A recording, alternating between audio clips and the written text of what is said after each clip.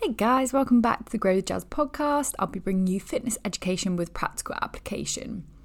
I'm excited to dive into this topic today because I think it is a really important one, and I think part of the misconception when people want to lose fat and they want to diet is they think they just haven't found the right diet for them yet, or they just haven't got their calories, their calorie target right yet, whatever it might be.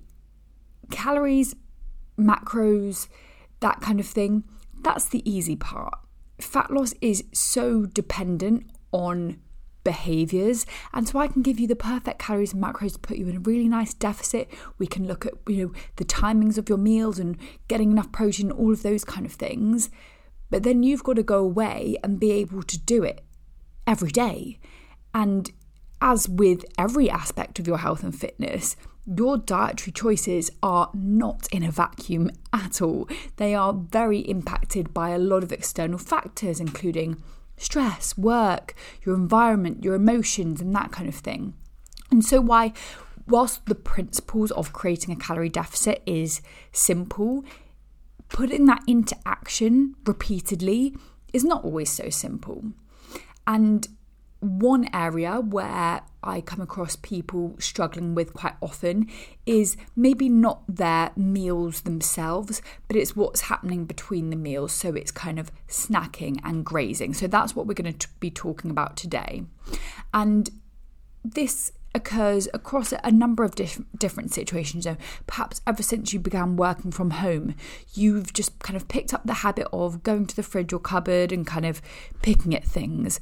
Or you have an afternoon, you have a little biscuit in the afternoon as a pick-me-up, and it turns into you standing by the kitchen, cupboard, and you're 5 biscuits in, and then you go, oh, screw it, I'll just have a few more snacks. And then that makes you feel like, oh, I've ruined the day now. Okay, I'll try again, start again tomorrow. And I often hear this problem for people who don't track their food, but people who track their food as well. And so they're fine with when they can see what they've entered into the app, they're accountable to that, but they might pick and graze at little bits that are going unaccounted for. They're eating some of their child's leftovers after they've finished the food, or whilst they're cooking, they're picking at bits, and those things go kind of unaccounted for. So their daily total in MyFitnessPal isn't actually a reflection of the total calories they've consumed. But equally, for people who don't track as well, they've got even less of that kind of visual accountability.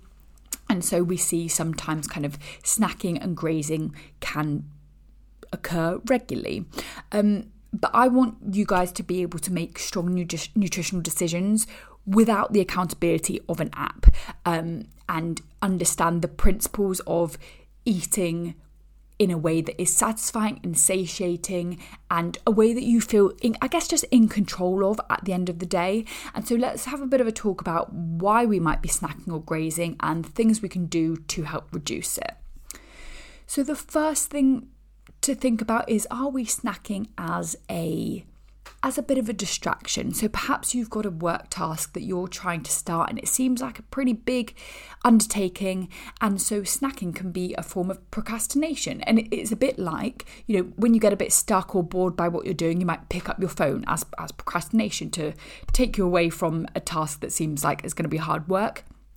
It could be a similar thing with snacking. And so what are some ways we can help manage that?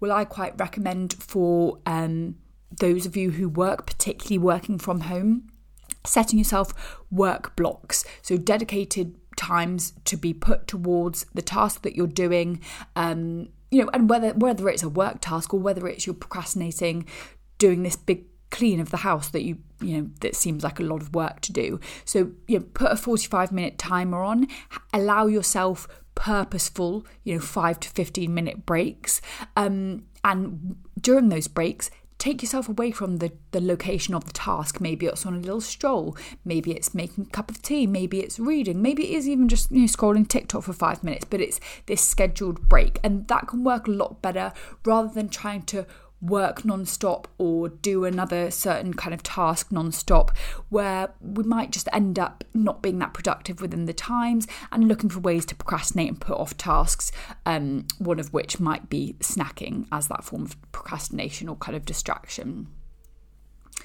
The next common one and reason I see is emotional eating, which can come in the form of kind of snacking and grazing. And it can be another form of distraction if you're feeling low or you're feeling stressed or emotional. Turning to food can feel like a good way to take your mind off of the problem. It's this temporary comfort or relief. It's this distraction from how you might be feeling.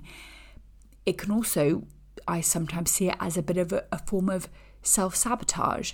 So for some people, they're convinced that, that what they've experienced in the past when they've tried dieting or whatever it might be, they've not had success, and they just don't believe that it works for them, or that they believe it's inevitable that they'll fail. So they sabotage the process to avoid that failure happening, so that they're taking control of that failure almost.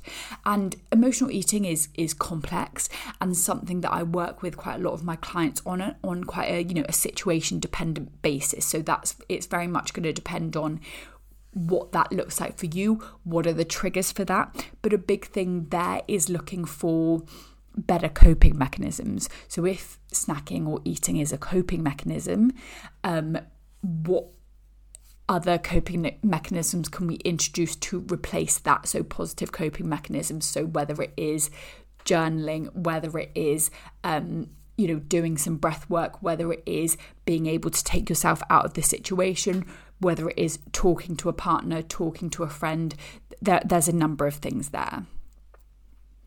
So next up is going to be, and quite a common thought pattern around snacking is that because it's small and maybe you're just kind of picking at little things, then those calories aren't very significant.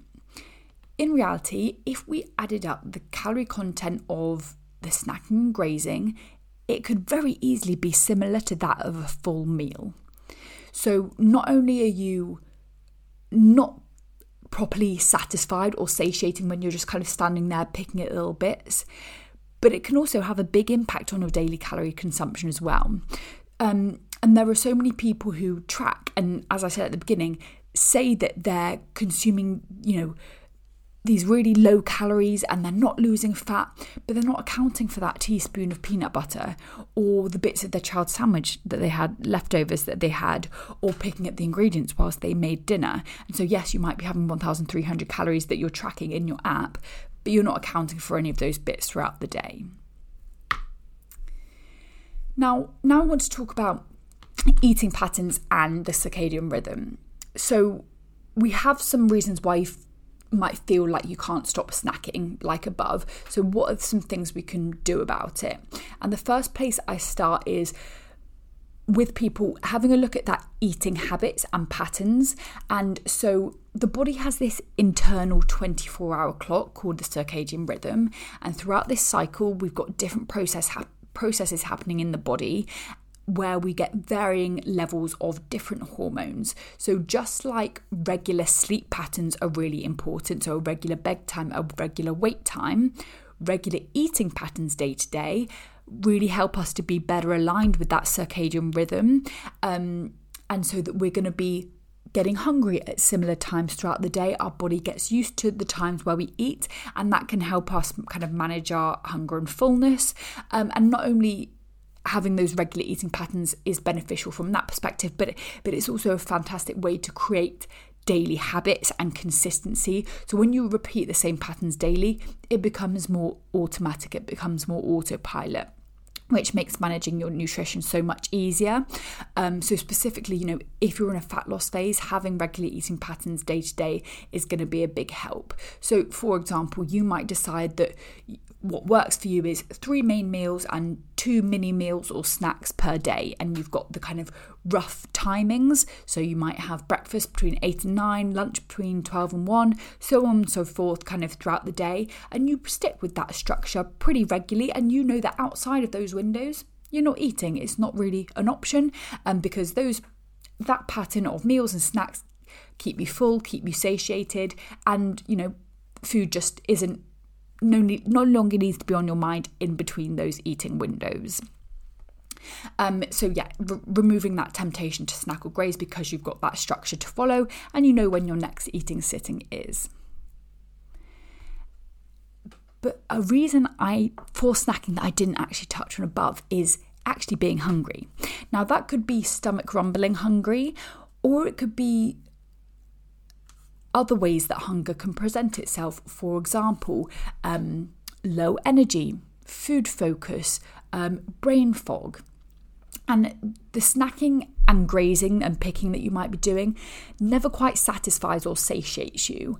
And therefore, my next big piece of advice is going to be making sure that your meals and your snacks are actually large enough with the right foods to satisfy and satiate you. And this may mean that the calorie content of the meals themselves needs to be slightly higher, which can feel counterintuitive if you're trying to lose weight. But actually, the daily total of those meals is probably going to be less than if you have these super low calorie meals that aren't keeping you full, which just mean you end up snacking throughout the day.